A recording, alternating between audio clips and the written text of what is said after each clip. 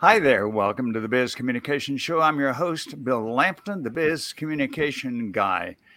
My guests and I will share strategies and tactics that will boost your business because we will talk about winning words and ways. It's a great privilege today to host Bob Stone. Bob and I met about 15 years ago when he invited me to direct an all-day communications seminar for CenturyTel. Bob and I have kept in touch since then, and I'm going to share with you now some remarkable highlights of his career. Bob Stone from the Los Angeles metropolitan area is chair at Vistage Worldwide, the world's leading executive coaching organization, where he works with a select group of high-performing business leaders across various industries and sectors. With over 30 years of experience in strategy, innovation, and business development, Bob is passionate about helping executives and entrepreneurs reach their full potential and accelerate their growth. Bob Stone has advised top executives from Google, the National Football League, New Zealand Parliament, and other organizations. He leverages his credentials as a certified technology coach and FAA certified commercial pilot to bring clients a unique perspective and practical mindset. Bob Stone's goal is to empower and assist his clients in unlocking their potential and finding fulfillment and success in their careers. So join me now in welcoming Bob Stone to the Biz Communication Show. Hello, Bob. Hello, Bill. It's great to see you. Happy to be here. Great to team up with you again, as we did with CenturyTel about 15 years ago when I was privileged to be your guest presenter that day. And it's been, as I said a second ago, it's been great to keep up with the wonderful progress in your career. Today, Bob, we're going to talk about a topic that has everybody buzzing, and yet not many of us know what we're buzzing about, and that's artificial intelligence. You have become an expert in that, as you have in so many areas. And so the first question is, I'd like for you to share with us, what exactly is artificial intelligence, and where and when and how did it begin? Okay. Thank you, Bill, and thank you for the kind introduction. And artificial intelligence, it's referred to commonly, what we're talking about now is generative AI. So in simple terms, it's having a computer or machine that seemingly can think and learn on its own. It's about teaching machines to perform tasks that typically require human intelligence, like understanding languages, recognizing patterns, and making decisions. It's what used to be called machine learning. So, and the origins, I think, is what you asked. It dates back to around in the 1950s, but it started gaining public attention in the 21st century, thanks to advances in computing power and the availability of vast amounts of data. So AI emerged publicly at first with bots, like voice recognition software, that were used mostly in customer service applications. And the early attempts, as I think you hit on, Bill, I was working on in autonomous vehicles with Bosch. So those are some of the first places AI was used. So did I answer your question? Yes, very much so. And I guess what struck me was where you said that in some ways there were early vestiges of this in the 1950s. Did I catch that correctly? Yes, it wasn't called AI, of course. It was referred to as several different topics that we talked. But it didn't become artificial intelligence till sometime after 2000. One of the worries, of course, that many people have is what is this going to do to their employment? In what ways, Bob, is it going to assist people with their employment? And in what ways does it possibly threaten people's employment? That's a great question. And I've spent a lot of time thinking about that. What industries is it going to disrupt? I'd start by thinking about the medical industry, in particular, pathologists and radiologists. As what's happening now with radiology scans, for example, it's showing that the computers can be trained, or AI, or generative AI, can be trained to catch, for example, cancer detections that a pathologist can't do. So it's a supplement now. Is it going to replace reading x-rays and scans? Probably. And probably the radiologists are going to have to move up to more critical skills. That's going to be a mundane task of analyzing x-rays and so forth. The same with pathologists. There's a company called Page Cancer Detection. It's a joint venture that Page is doing with Microsoft, and they have about 10 times the amount of data in stored pathology tissues that Netflix has.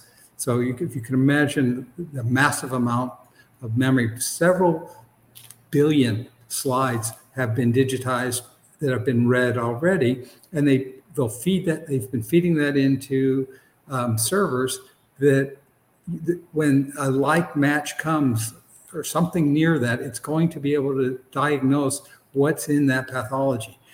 So it is going to affect the medical community in that type of way. Other big projects in the tech area, jobs in technology, coding, software development, data analysis are highly susceptible to AI displacement. AI can automate routine coding tasks and data analysis today, and they're going to reduce a lot of software engineers.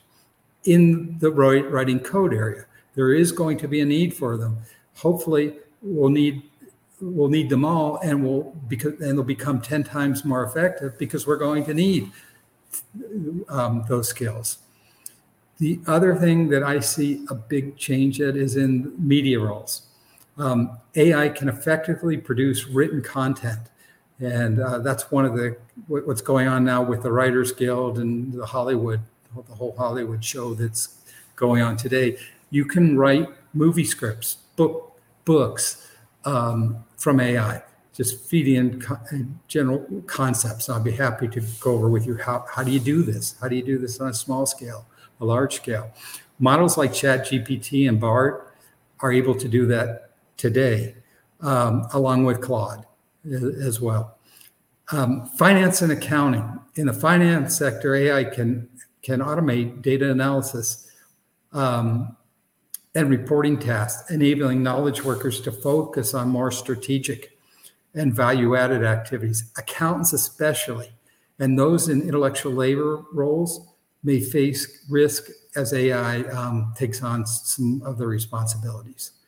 Customer service, we're already seeing it as AI chatbots are replacing customer service agents.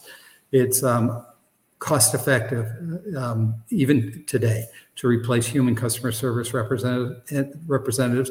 So the people in those jobs are going to have to be retrained and move up, hopefully. Same goes for office jobs.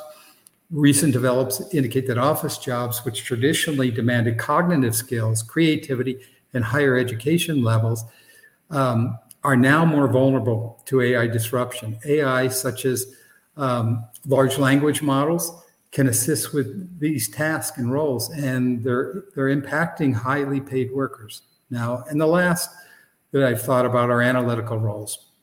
Jobs that involve analytical skills like critical thinking, writing, science, and math.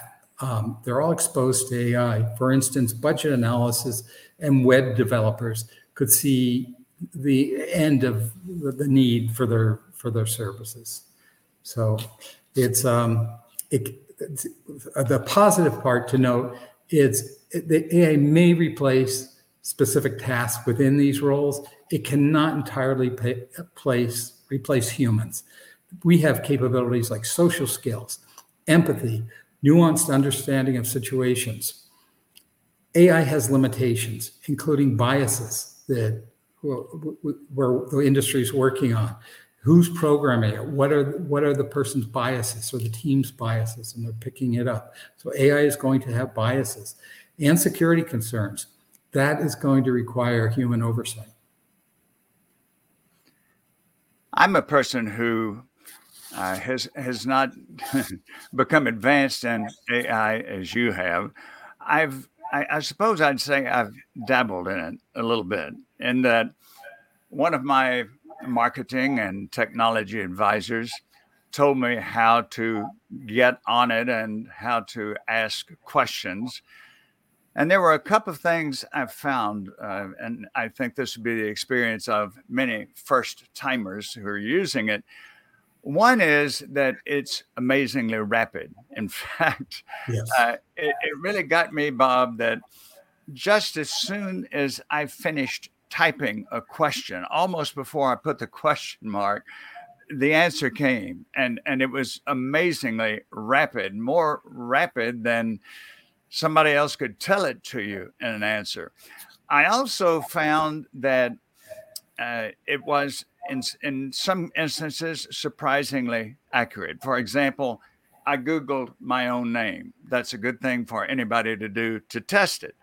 Much to my surprise, it came up with a sketch of my professional career, my services, my offerings, my clients, all this in just a matter of seconds. And it was, I would say, a page or two long. Now, the other side of it that I would welcome your addressing is that I also found you at this stage, maybe because I'm a novice, but I also found it was not necessarily 100% accurate.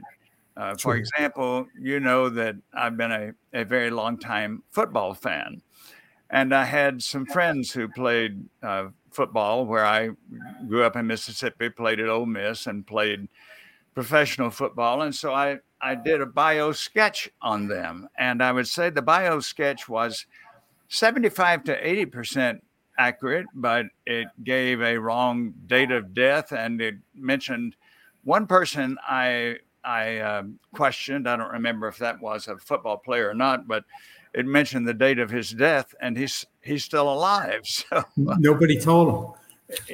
Yeah. So I think it's amazing. In a minute, we're going to come back and we're going to talk, Bob, about the ethical considerations, because that certainly has been bounced around. So we'll be back in a few seconds to talk about that. Do you wish you felt confident about giving speeches?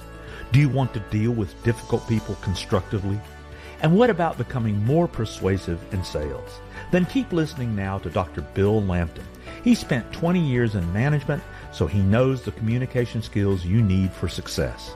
I urge you to call the Biz Communication Guy today for a no-cost but very valuable 30-minute discussion about your communication challenges. Call now, 678-316-4300. Again, that's 678-316-4300.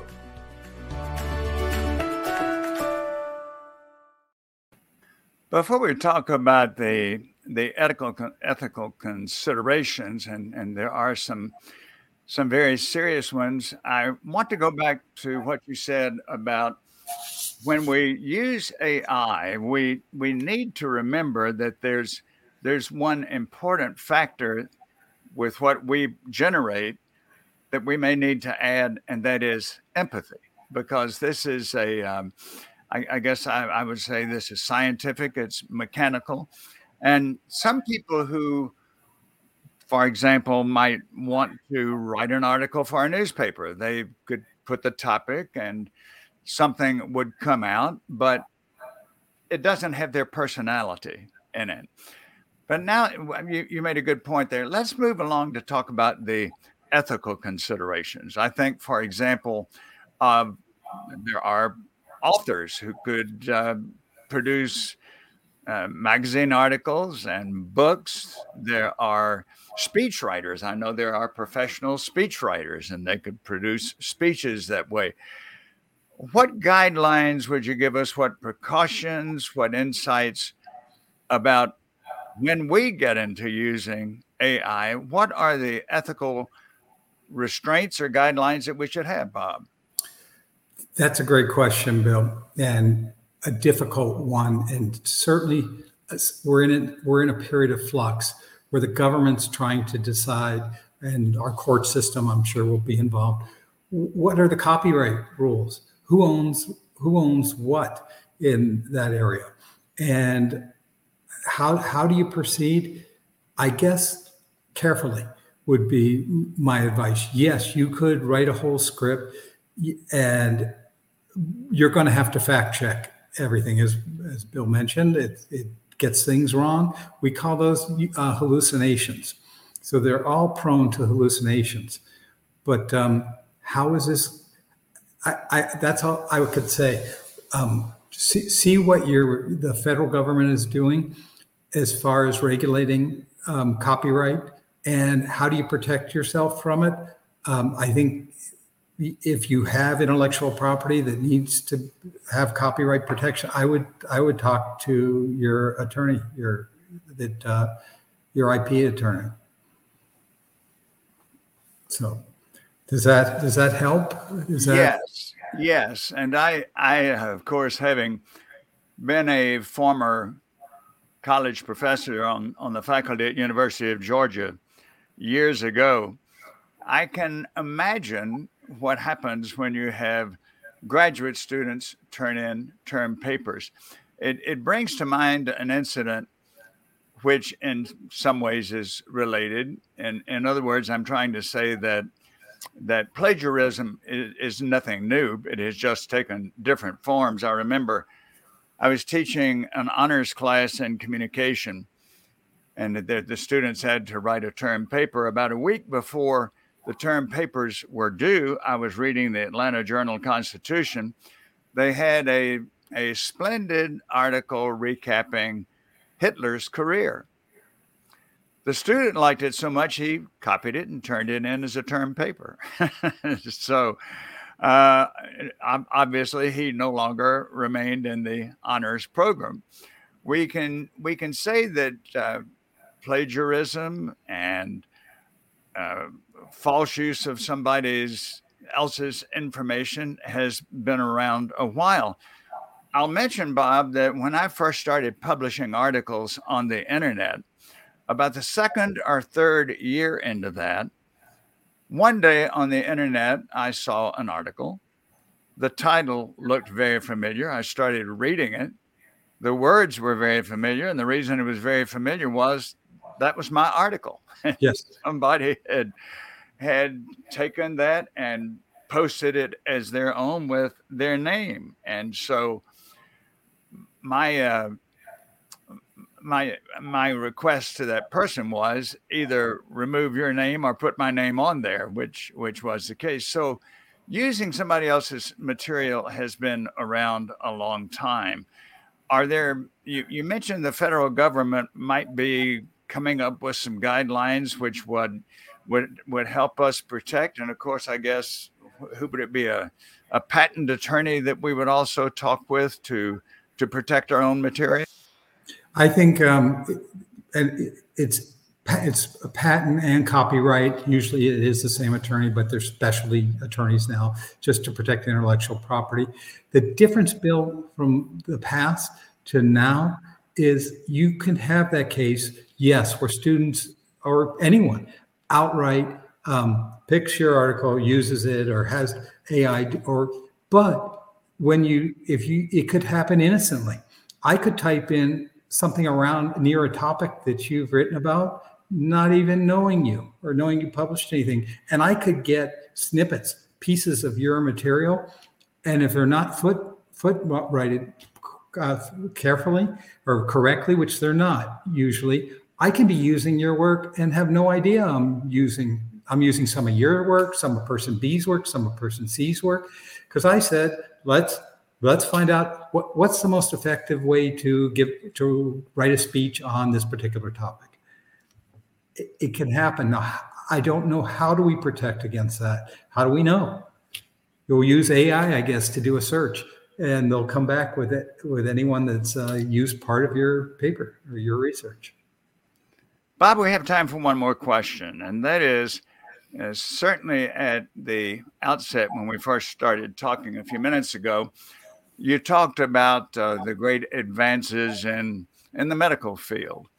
Yes. And we've all known what business and industry can do, but let's think for just a minute or two, which is about all we have. What about small businesses? In what ways can a small business, I'm a small business owner myself, in what ways can a small business owner benefit from AI? Okay, quick things that you can do. You can summarize a paper. Let's say you're going to give a presentation on a topic that you're an expert on, or your company wants to market on it. You can summarize your key points out of a particular article or paper you've written. Have the AI not only pull it, you can say, give me 500 words, no more than 10 bullet points, and it will. Then you can have it convert it to slides. And you can use another piece of AI, probably DALL-E, DALL-I, to create artwork. Like, for example, what's sitting behind me. That isn't created on DALL-E, but you could have a picture of you on the San Francisco Golden Gate Bridge, or so you can pull it all together and do a lot of marketing as a small businesses. There's many AI tools and platforms that are very affordable and accessible for tasks like you can automate customer support as a small business, analyzing data, even optimizing your market campaigns. Are you doing the right keywords? Those are simple things. I'd get very familiar if I were a small business and open an account at Bard, ChatGPT, Claude, and DALL-E is the artist of ChatGPT. Very inexpensive, $10 or $20 a month to start. And if you decide you need more, and you can certainly go from there. But it's very inexpensive to start, even free to start if you want to start with an unpaid account. But I would recommend definitely checking out those three. Those are good recommendations for small business. One of my technology expert friends, Terry Brock, has done quite a few seminars and videos on AI demonstrating it. And one day he showed how, in just a matter of probably 25 seconds or so, he instructed AI to build a PowerPoint. Yes. Yes. Gave the topic, and next thing you know, here are 12 or 15 PowerPoint slides, which a small business owner might not know how to do that, or would have to hire somebody at quite an expenditure to do it. So it is wonderful that not only the top industries and businesses, which you have worked with for so long, that they are benefiting, but that small business can get in on this too. Bob, this has been a fascinating overview. I know that our viewers and our listeners on the Biz Communication Show have benefited tremendously. So please give us your contact information. I know there are those who would like to contact you. My personal email is rdstone57@gmail.com. And if you want to contact me regarding Vistage, it's bob.stone@vistagechair.com. My mobile telephone number is 714-420-8000. Thank you, Bob. And I encourage our viewers and listeners to get in touch with Bob Stone. As I say, I've known him for at least 15 years when we started, when we worked together on an all-day seminar. I've had great respect and still do for his remarkable ongoing professional development. Check, it's Robert Stone on LinkedIn, right, Bob? Yes, my real name, of course, is Robert. Yes, so on LinkedIn, check Robert Stone on LinkedIn. You'll marvel at his profile and his offerings and his post. He's an incredible resource. And since Bob has given his contact information, I'm happy to give mine. As the biz communication guy, of course, my website is biz communicationguy.com. Invite you to go there, and while you're there, you'll notice that there's an opportunity to subscribe to my podcast. And then my YouTube channel, where you will find all the previous sessions of the Biz Communication Show. My YouTube channel, when you go to the search bar, type in my YouTube handle, which is Bill Lampton Ph.D. And while you're there, there is a subscribe button. So hit the subscribe button. Up until now, I have produced 450 communication instruction videos, many of them solo, but in the last few years, I've called on wonderful guests like Bob Stone and have interviewed them. Also, after you have reviewed my services for corporations and leaders, give me a phone call, 678-316-4300. Again, 678-316-4300. And the first call, no obligation, just discuss your communication challenges and